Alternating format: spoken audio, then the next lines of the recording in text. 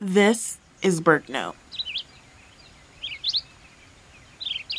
Sheridan Alford helps organize Black Birders Week, which celebrates Black people who love birds with a week of interactive events.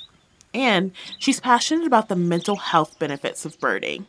As a community, we deal with a lot of trauma that you didn't even ask for, but it's there regardless. And so I think knowing that there's a place that you can go, knowing that you can step outside, step out the door, my recommendation is always outside. If you need something to distract you, it has that. If you need something to kind of just have peace and be still, it has that. While you can approach the outdoors any way that makes sense to you, Sheridan says that sitting and journaling about what you observe can help you feel grounded. And you sit in one spot, you have a journal, and you just sit there for like 30 minutes. You can write, you can draw, you can not write anything if you don't want to.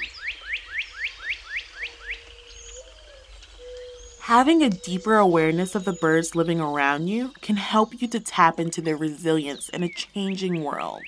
First of all, think of the birds outside your window, outside your workplace, whatever. Just notice how they're always there. The resilience is usually something that I kind of lead with.